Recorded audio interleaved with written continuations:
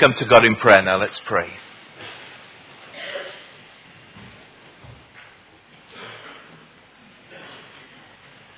Lord God, what we have just sung together, we echo again now as we come in prayer to you. That in your wrath you might remember mercy.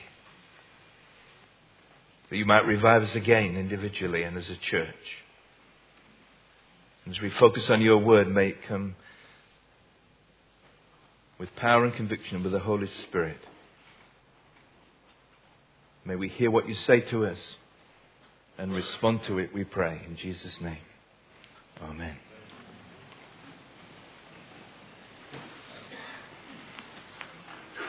Several months ago, Wycliffe Bible Translators, with which I am connected, have been for many years, launched a new website. One of the features on it is entitled My Favourite Verse. People are invited to submit their favourite verse, so you can still do this, you can access the site, and also give a reason why they've chosen that particular verse. Hundreds of verses have been submitted from a whole variety of people, including Sir Cliff Richard, who chose Philippians 4 verse 13, I can do all things through Christ who gives me strength, to the Archbishop of Canterbury, who chose 2 Corinthians 3 verse 18, which is about the transforming work of the Holy Spirit. What is really interesting, to me at least, is the most popular verse of all the hundreds, I think it's in thousands now, that have been submitted. It's not John 3:16, which is fourth equals. It's not even a verse from the New Testament. No, the most popular verse these days is from an Old Testament prophet. You guess what it is. For I know the plans I have for you, declares the Lord. Plans to prosper you and not to harm you. Plans to give you hope and a future. Jeremiah 29 verse 11. Now, the book of Jeremiah is one of, it's a close run thing depending on how you count the words, one of, if not the longest books in the Bible. Psalms and Jeremiah are almost identical in length. Yet while Psalms is very well known, I would suspect that the book of Jeremiah is very little known, apart from this one verse. So I begin this morning by asking you, are Christians justified in plucking this verse from its obscurity and adopting it as a kind of bumper sticker for life? And are we in Charlotte Chapel justified in adopting this verse as our verse for the year and putting it on a big poster outside the church so that passers-by might read it and take comfort from it? Now, in order to answer this question, which I'm going to try and do, and I'll come at the conclusion in a little while to give you my answer, we need to apply one of the first rules of interpreting the Bible, which is a text without a context is a pretext. A text without a context is a pretext. Now, the context in which Jeremiah 29:11 is found is, of course, the whole book of Jeremiah. Especially the preceding 28 chapters which have launched us up to this point in chapter 29. And on Sunday mornings, God willing, right up to the summer break, we're planning to focus on these chapters. You'll see that we're not issuing our usual program ahead of time. I'll not go into the reasons why, other than overwork and other things, but we tend to pick titles way ahead, and then when we get to study the passage, we realize it's not the suitable title. But you'll find in the back of the bulletin every week the passage for the next week. And you will gain most from this series if you read and meditate on it ahead of time, and maybe get one of the books that we're going to recommend that you read that will help you to understand this book of Jeremiah. Today we're going to launch our series, which I've called Living in Hope. And we're going to look at the verse in its immediate context, which you'll find in Jeremiah 29. And you need, therefore, to turn to this in the Bible. It really is important to have a Bible on your knee in front of you, or one of those little mechanical things that some of the people are already logging onto at the present time, a Palm or something like that. Very useful too. Page 912 in the Pew Bibles. If you can't see a Bible, just get someone to pass one to you. They're sort of lying around in different places.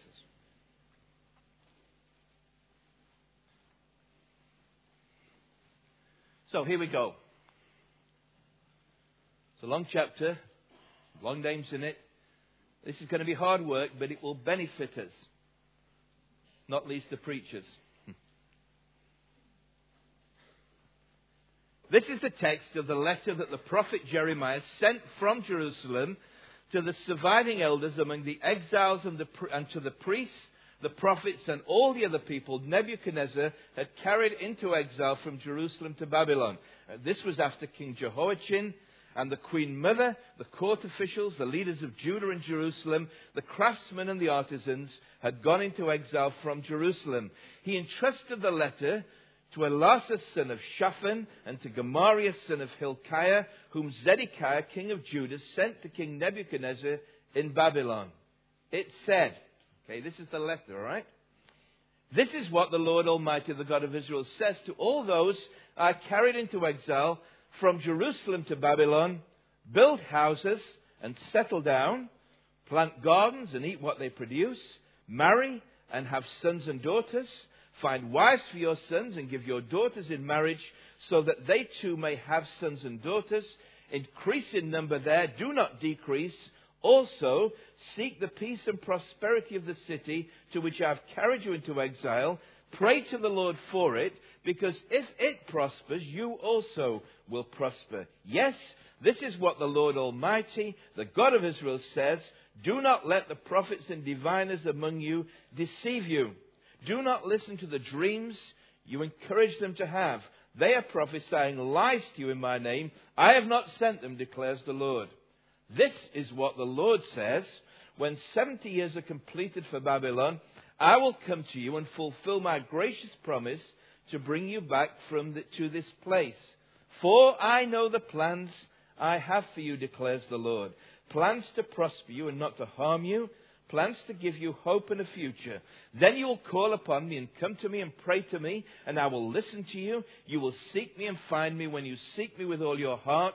I'll be found by you, declares the Lord, and will bring you back from captivity. I will gather you from all the nations and places where I have banished you, declares the Lord, and will bring you back to the place from which I carried you into exile.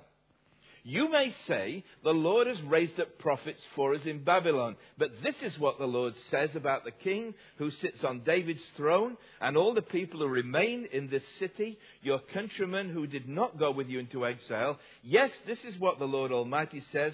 I will send the sword, famine, and plague against them, and I'll make them like poor figs that are so bad they cannot be eaten.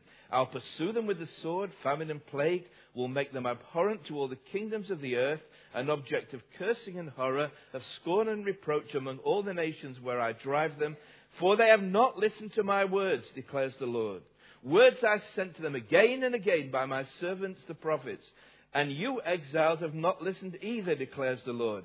Therefore, hear the word of the Lord, all you exiles, whom I have sent away from Jerusalem to Babylon. This is what the Lord Almighty, the God of Israel, says about Ahab, son of Kaliah, and Zedekiah, son of Maaseiah, who are prophesying lies to you in my name. I will hand them over to Nebuchadnezzar, king of Babylon. He will put them to death before your very eyes. Because of them, all the exiles from Judah who are in Babylon will use this curse. The Lord treat you like Zedekiah and Ahab, whom the king of Babylon burned in the fire. For they have done outrageous things in Israel. They have committed adultery with their neighbors' wives, and in my name have spoken lies which I did not tell them to do. I know it, and I am a witness to it, declares the Lord. Tell Shemaiah the Nehelamite, this is what the Lord Almighty, the God of Israel, says. You sent letters in your own name to all the people in Jerusalem, to Zephaniah, son of Maaseiah, the priest, and to all the other priests. You said to Zephaniah, the Lord has appointed you priest in place of Jehoiada to be in charge of the house of the Lord. You should put any madman who acts like a prophet into the stocks and neck irons. So why have you not reprimanded Jeremiah from Anathoth, who poses as a prophet among you? He has sent this message to us in Babylon. It will be a long time. Therefore build houses and settle down, plant gardens and eat what they produce. Zephaniah the priest, however, read the letter to Jeremiah the prophet. Then the word of the Lord came to Jeremiah. Send this message to all the exiles. This is what the Lord says about Shemaiah the Nehelamite.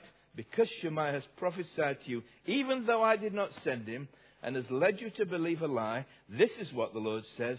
I will surely punish Shemaiah the Nehelamite and his descendants. He'll have no one left among this people, nor will he see the good things I will do for my people, declares the Lord, because he has preached rebellion against me.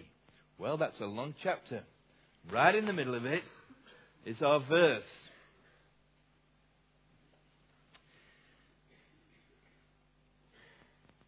And as you read this chapter, right in the middle of it is this message of hope.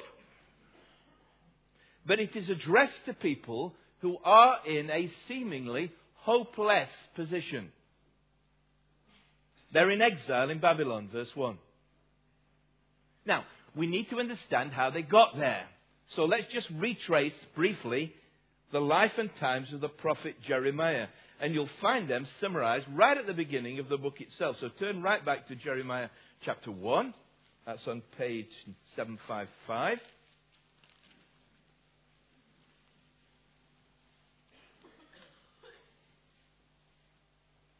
This is how the book begins.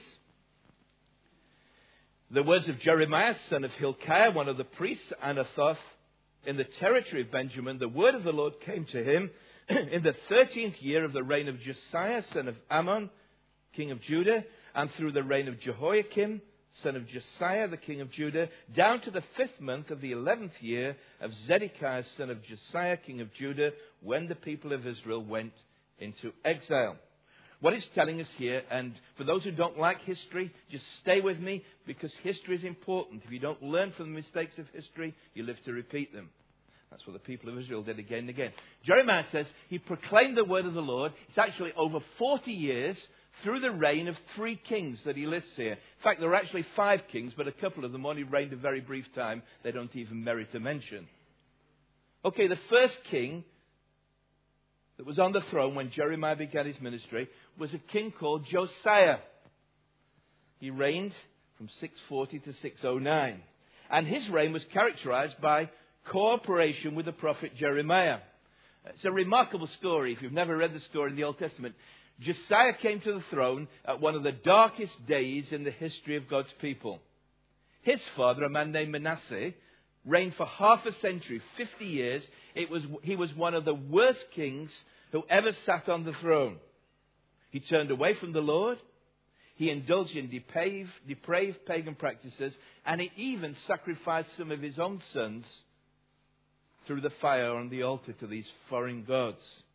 And thankfully, young Josiah survived. And he proved to be as different from his father as you could imagine. And he began a process of reform and return to the Lord. It's a remarkable story. One day they were cleaning out the temple, which had fallen into disrepair in Jerusalem. They discovered an old scroll. It was the book of the law, probably the book of Deuteronomy in our Bibles. And when they read it, the king was horrified because he realized they'd turned against God. And so he began this process of reform. Now, it was in the 13th year of his reign that this young man Jeremiah was called to serve the Lord. And king and prophet worked together in tandem. Jeremiah traveled the length and breadth of the nation, proclaiming God's word.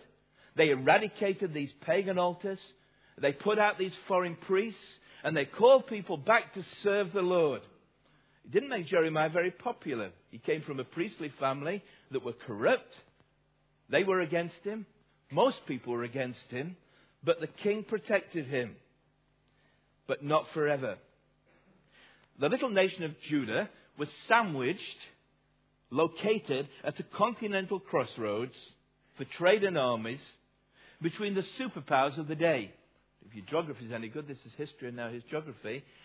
In the south was Egypt, once a mighty power, still a considerable force. In the north was Assyria, which had dominated the scene for a couple of hundred years. But way out to the east was Babylon, that was emerging as a powerful empire. And caught up in the conflict, King Josiah, very unwisely, decided to intervene when the Egyptian army moved north to support the Assyrians against the Babylonians. This is the kind of thing that goes on in power politics all the time. King Josiah went out to fight, and he was tragically killed in battle. Now here's Jeremiah, supported by the king. What's going to happen next? Well, one of the sons of Josiah came to the throne. He's a man named Jehoiakim. And he switched the policy completely. He totally opposed Jeremiah. And it showed that the reforms, what we might have called the revival under Josiah, was only skin deep, because the people turned against him. He was verbally abused. He was physically abused. His life was constantly in threat for over a decade. And it was only through the intervention of a few good friends that he survived this period. Yet his words of warning to the people, saying, unless you turn back to the Lord, you face defeat and disaster, they fell on deaf ears. Until the inevitable happened. Soon after the death of King Jehoiakim, the Babylonians marched into Jerusalem and deported all the leading citizens, including the newly installed king, who was called Jehoiachin, and carted them off to Babylon. And they installed another king, a puppet king, called Zedekiah in his place. And his reign was marked by vacillation. That is, he couldn't make his mind up about anything. One minute he would call Jeremiah in and say, what does the Lord say? I'm going to do that. Jeremiah would be encouraged. Then suddenly he'd change his mind completely and listen to other people. Now, it's at this point in history that the events described in Jeremiah 29 occurred. It's after the conquest of Jerusalem by the Babylonians. All the cream of society have been carted off to Babylon, including Daniel, another famous character from the Bible, and his friends. The rest, including Jeremiah, who didn't count for very much, were left behind in Jerusalem. So you've got kingdom split into two. The exiles with the king and the court in Babylon in exile. You've got Jeremiah and most of the riffraff of society left behind in Jerusalem. Now, let's come to the point. For the people of Judah, who have lived through this traumatic period in history, we can summarize all that has happened to them by our first point, which is this: failed hope. Imagine in this situation, they're asking questions. What about God's promises? Surely the Lord had promised that his people would inherit the promised land and would dwell in it forever. Surely he'd promised that the city of Jerusalem was secure forever. Surely he'd promised to dwell in the holy place in the temple, between the cherubim, the Ark of the Covenant. Had God's promises failed? And what about God's power? Surely the God who had led them out of Egypt, parted the Red Sea, defeated Pharaoh and his armies, could protect them against the Babylonians. That's what they believed. Surely the God who led them in conquest through the promised land and gave them this land over all the hostile armies, surely he could give them victory. And more recently, what had happened when the Assyrians came in the north? The remarkable events when the angel of the Lord struck down the Assyrian army, 185,000 people. All the people were living in hope that the same thing was going to happen again, and it didn't. And what about God's plan? Had the Lord not made a binding covenant with the people of Israel through Abraham, their forefather, that all nations would be blessed through them, they would inherit the whole earth? This wonderful plan that all the nations would come to Israel and worship the Lord. God's plan, where was God's plan in all this? They hoped for all these things. They prayed for them. And none of them happened. The Babylonians marched in, carted off all their leaders. We can summarize the situation as one of failed hope. That's the context of Jeremiah 29. Now, let's be more practical and come to us in our day. There is no direct equivalence between Israel and Britain, but there is an equivalence between God's people then and God's people today, his church. And there are some striking parallels which merit consideration by those who have got the wisdom to pause and think for a moment. First of all, think about the context of the rise and fall of superpowers. Egypt in the south, Syria in the north, Babylon. And there you are, a tiny nation caught up in the middle of it as armies tramp to and fro. And you wonder, in the middle of all of it, where do you fit? What now of the British Empire that less than 200 years ago ruled most of the known world? It's gone. What of the mighty Russian Empire that for 70 years and its allies ruled with a rod of iron? Is America, as people claim, the one remaining superpower in the world? Or what's happening as China comes onto the scene and India? Do you not sometimes stop when you look at the news and think, what on earth is going on? And along with this is the decline of true faith in God. The Christian foundations upon which our society was built for generations, if only nominally, is crumbling fast. And in its place are all religions, especially an ascendant Islam, and no religions. There's a saying attributed to G.K. Chesterton. It's what he said. When men stop believing in God, the danger is not that they will believe nothing. The danger is that they'll believe anything.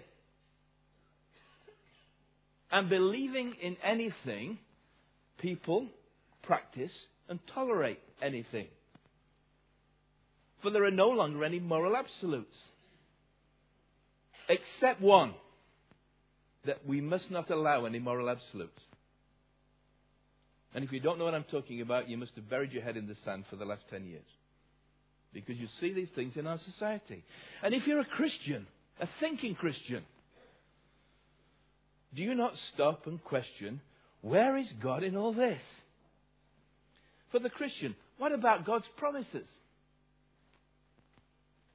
in Jesus Christ? What about God's power, the power of His Holy Spirit? What about God's plan that you believe is in place?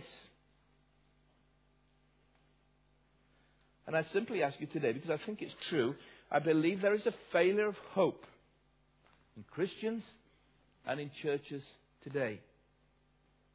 And that was the case in the days of Jeremiah. And that's why this is so relevant to us in our day.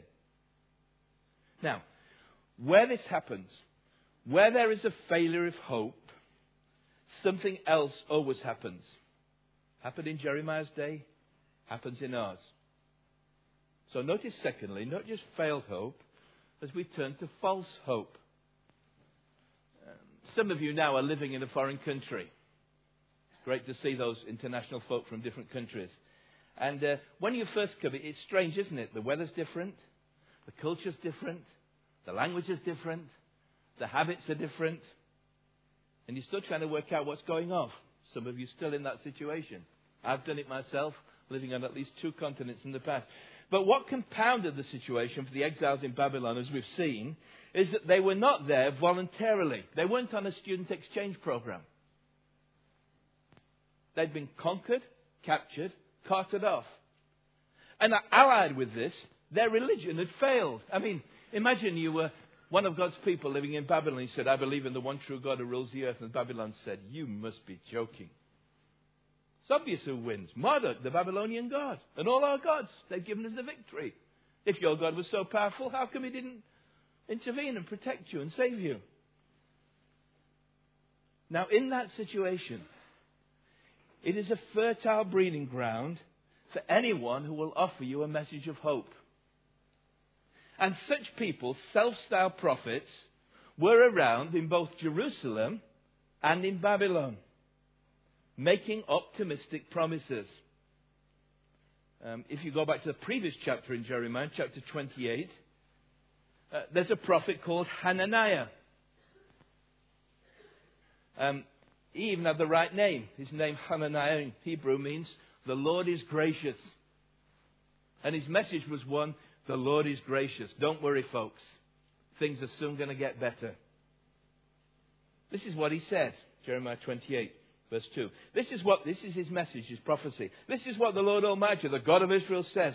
I will break the yoke of the king of Babylon. Within 2 years, I'll bring back to this place all the articles of the Lord's house that Nebuchadnezzar, king of Babylon, removed from there, the temple artifacts, and took to Babylon. I'll bring back to this place Jehoiakim, son of Jehoiakim, king of Judah, and all the exiles who went there to Babylon, declares the Lord. I will break the yoke of the king of Babylon. Now imagine you're in Babylon and this guy's going down the streets and preaching in the streets and going to the exiles and saying, this is what the Lord says. Wouldn't it be wonderful? And he says it's the Lord who says it. Unfortunately, Jeremiah said something completely the opposite. Not only said something, he demonstrated it. The Lord said to Jeremiah, what I want you to do, Jeremiah, is to get a yoke that you normally put on an animal, and I want you to wander around the streets wearing this yoke. And your message is, you must submit to the yoke of the king of Babylon. Because things aren't going to get better, they're going to get worse. Now imagine what Hananiah said. He said, well, I'll do something about this. So he went up to Jeremiah publicly in the street. He took off the yoke from his neck and he broke it. And he said, this is what the Lord says. In the same way I'll break the yoke of Nebuchadnezzar, king of Babylon, off the neck of all the nations within 2 years. Well, who do you think won the popularity stakes? You know, if this was Prophet Idol. Listen, they voted off Jeremiah long ago. Hananiah, great message, brother. We'll have you back next week. And also in Babylon, there were other prophets doing the same thing. Guys called Ahab and Zedekiah. But the Lord says they're preaching lies. This is what the Lord Almighty, the God of Israel, says about Ahab, son of Kaliah, Zedekiah, son of Maaseiah, who are prophesying lies to you in my name. Naturally, these prophets didn't like it. And that's why if you read at the end, when we read the end of the chapter, there's a guy in Babylon called Shemaiah. And he sends a letter back to Jerusalem, to the people in authority, and says, you should be locking up and putting in stocks guys like this Jeremiah who are telling all these lies about staying here in Babylon. The Lord's going to bring us all back home soon. But Jeremiah says, these prophets are false prophets. They're not speaking in my name. They're telling lies, and they're facing my judgment. The Lord's denunciation of false prophets. Yes, this is what the Lord Almighty, the God of Israel, says. Do not let the prophets and diviners among you deceive you. Do not listen to the dreams you encourage them to have. They are prophesying lies to you in my name. I have not sent them.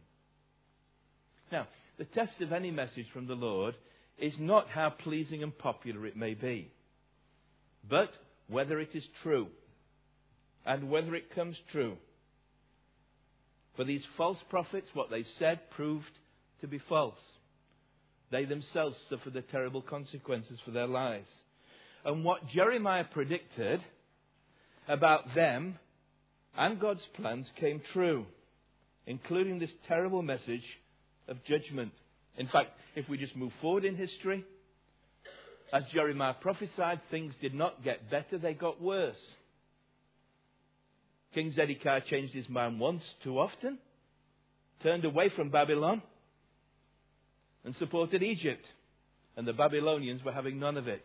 They marched into Jerusalem, and this time they didn't just cart a few people off. They killed hundreds of thousands, razed Jerusalem to the ground as rubble, demolished the temple, and carted everybody off.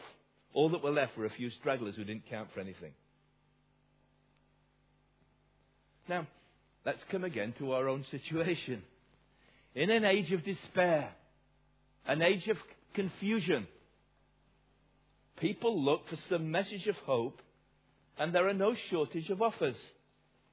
I noticed in this week's Radio Times, didn't watch it, didn't need to after I read the review, a piece about a program entitled, some of you may have seen it, called Trust Me, I'm a Healer. It featured a self-styled shaman, it's a witch doctor, a person who claims to intercede with spirits, called Peter Aziz. The filmmaker said, he introduced me to an invisible gnome. And he said it was a remarkable experience. It made me tingle all over. The producer of the program, in the review bit I read, asked why anyone would want to put their trust in such a person. And here's what the producers called Rachel Bell. This is what she said. Listen very carefully. It's striking. People want meaning in life, particularly if they're ill and about to die. One terminally ill lady insisted we show the film about Peter Aziz, even if she died, because she felt one had to have hope. As it turned out, it was false hope. But this series shows, notice these words, this series shows that false hope is better than no hope. Really? False hope is better than no hope.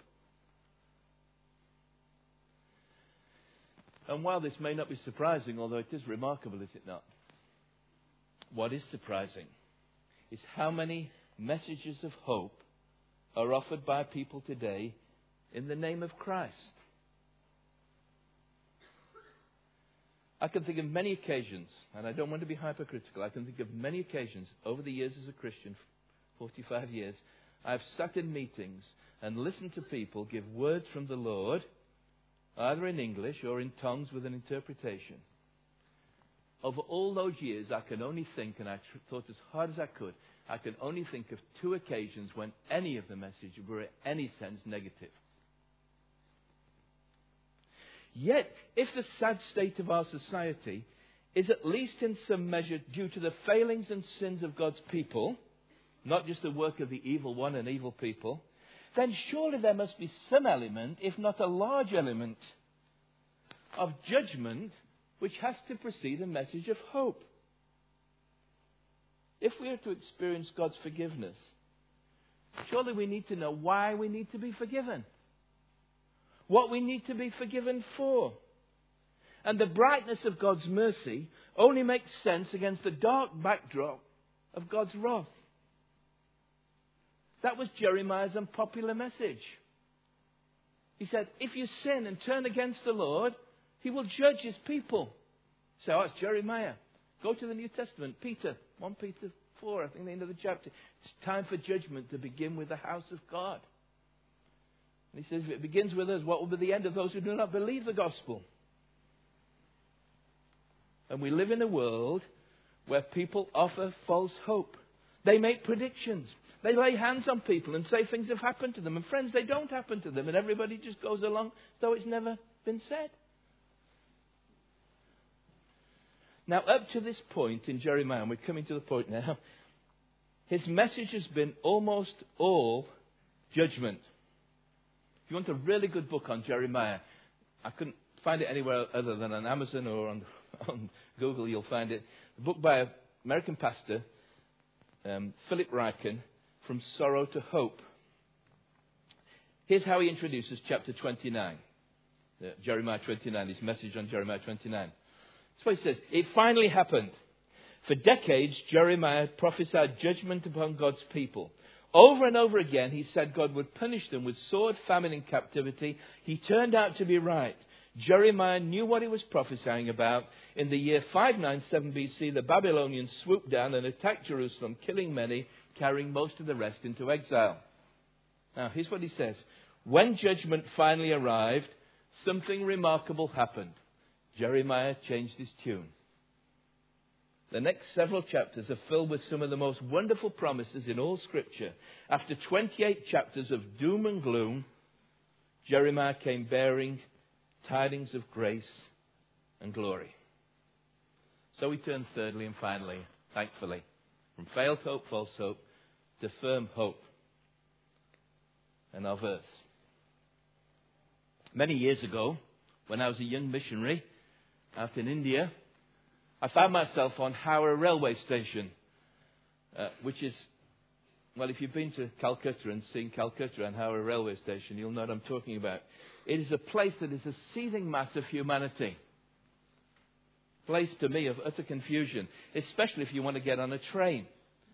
Even if you got a ticket, they used to when I was there, they used to push you through the window because you couldn't get in through the door. On this particular day, I was with a colleague. And we had tickets to travel down to Nagpur, where we live, which is in the centre of India. It's right in the middle. Hundreds of miles away. But we discovered, to my consternation, that there was a railway strike. And all the trains were cancelled. Which multiplied the usual chaos by a factor of around 1,000, I would think. Something like that.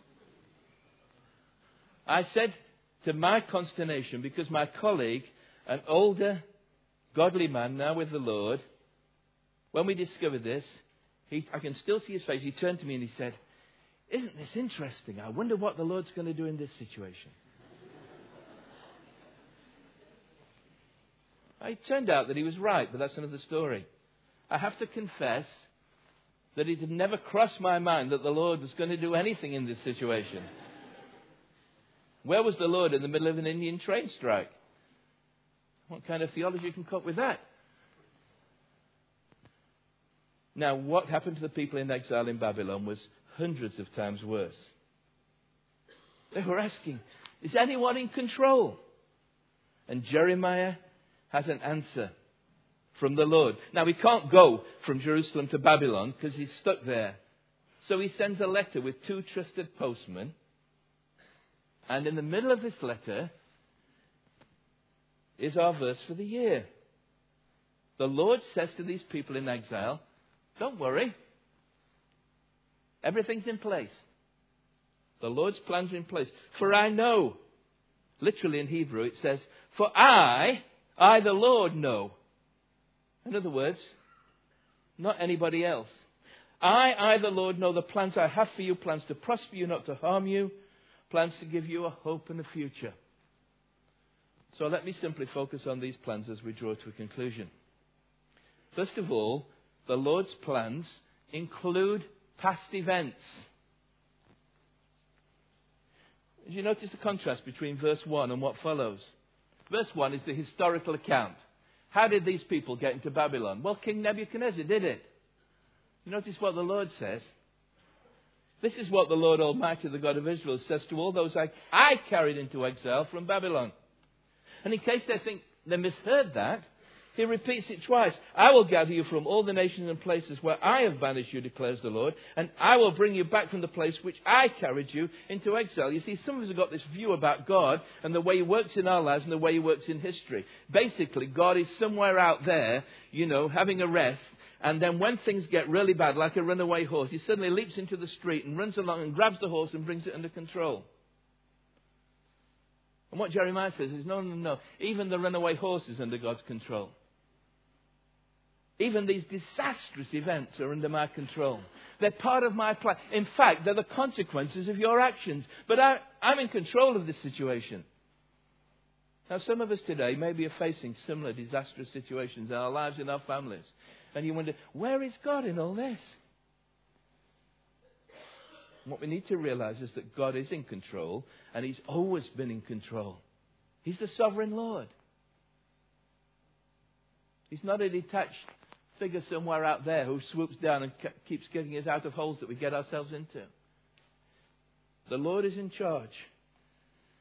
The Babylonians were His instrument of control. It was His plan. And so He says, look, recognize the plans I have for you, therefore, my future plans are also in place. This is all part of the plan. Future plans. This is what the Lord says. When 70 years are completed for Babylon, I will come to you and fulfill my gracious promise to you to bring you back to this place. The Lord has not abandoned His people. He's not abandoned His promises. He's not abandoned His plans. They're in place, not in 2 years, as Hananiah falsely said, but 70 years down the road. 70 years down the road, another king of another empire, Cyrus, king of Persia, will wake up one morning and think, gosh, I've got a great idea. I think I'll let the Jews go back to Jerusalem. Why would he do that? Because it was God's time. God rules empires, nations, emperors.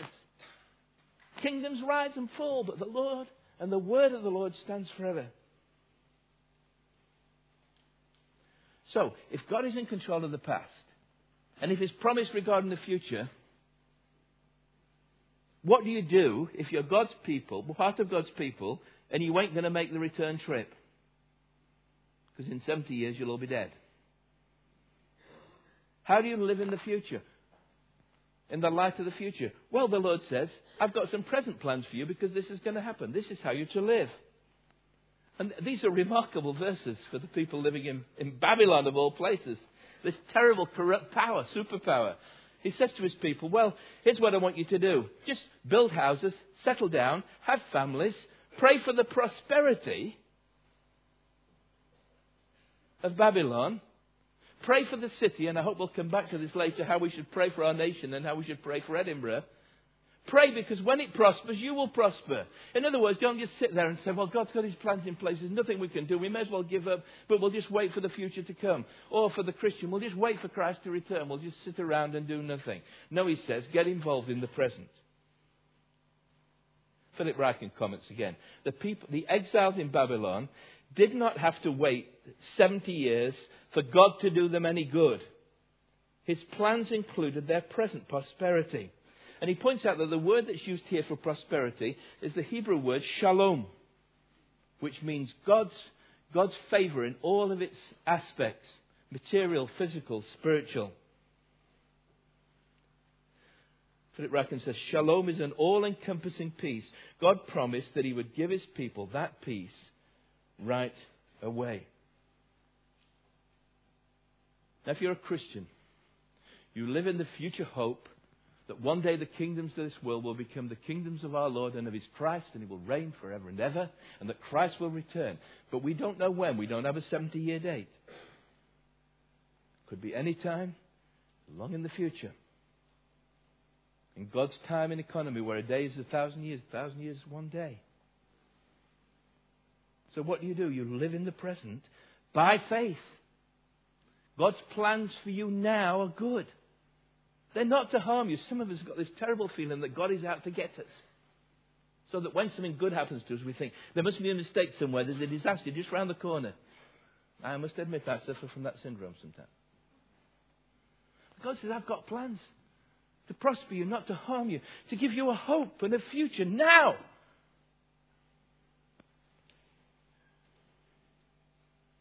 But there is a condition. You're going to apply this verse to yourself. There is a condition. That we truly seek God with all our hearts and not our own plans. Verse 13, you will seek me and find me when you seek me with all your heart. Now here's the question. Are we prepared to abandon our own plans? Follow God's plan. You know what the second favourite verse is? Proverbs 3, 5 and 6. Trust in the Lord with all your heart. Lean not on your own understanding. In all your ways acknowledge him, and he will direct your paths. In other words, there is a condition. And some of us are trying to run our own lives our own way, and we're in disaster as a result. We made bad choices, bad relationships, bad careers, bad friends. And we're living with the consequences because the Bible says in the New Testament, Galatians 6, do not be deceived.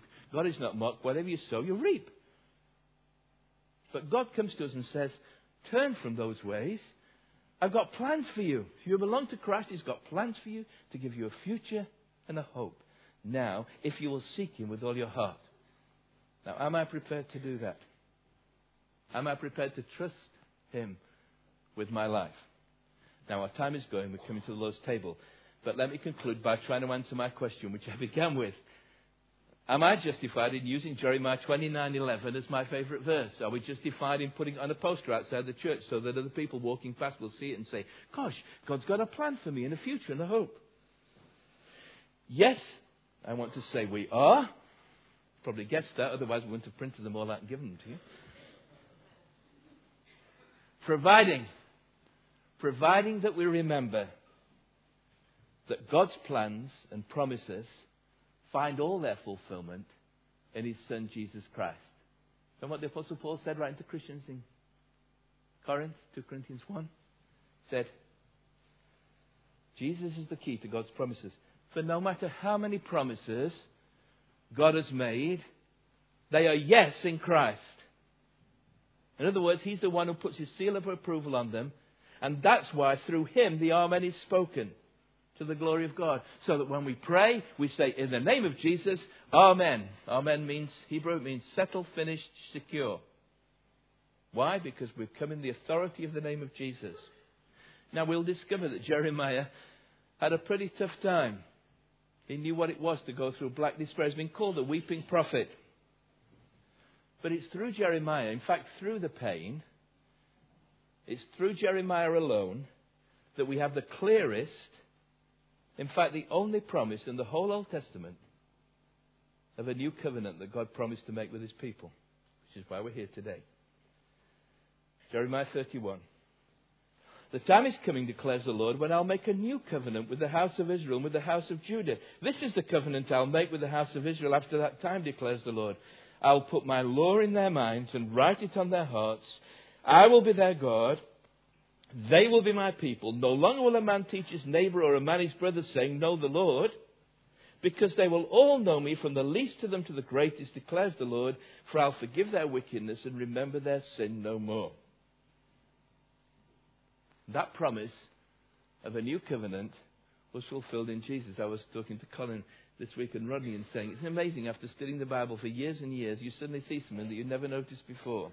You've probably noticed it, all of you, but in my ignorance and blindness.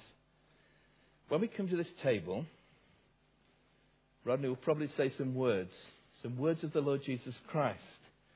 At a Passover meal on the night he was betrayed, the Passover represented the best of the old covenant, God's rescue of his people from Egypt. Jesus took a cup, gave it to his disciples, and he quoted Jeremiah 31.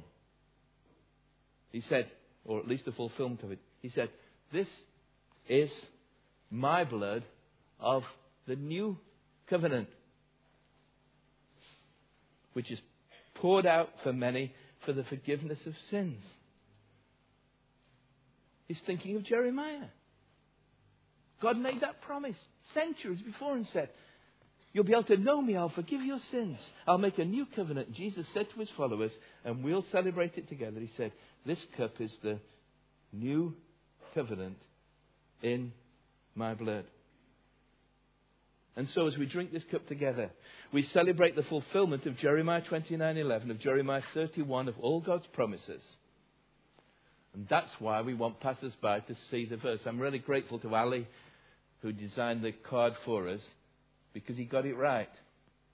Because the background or the foreground to Jeremiah 29:11, what it points towards is the cross.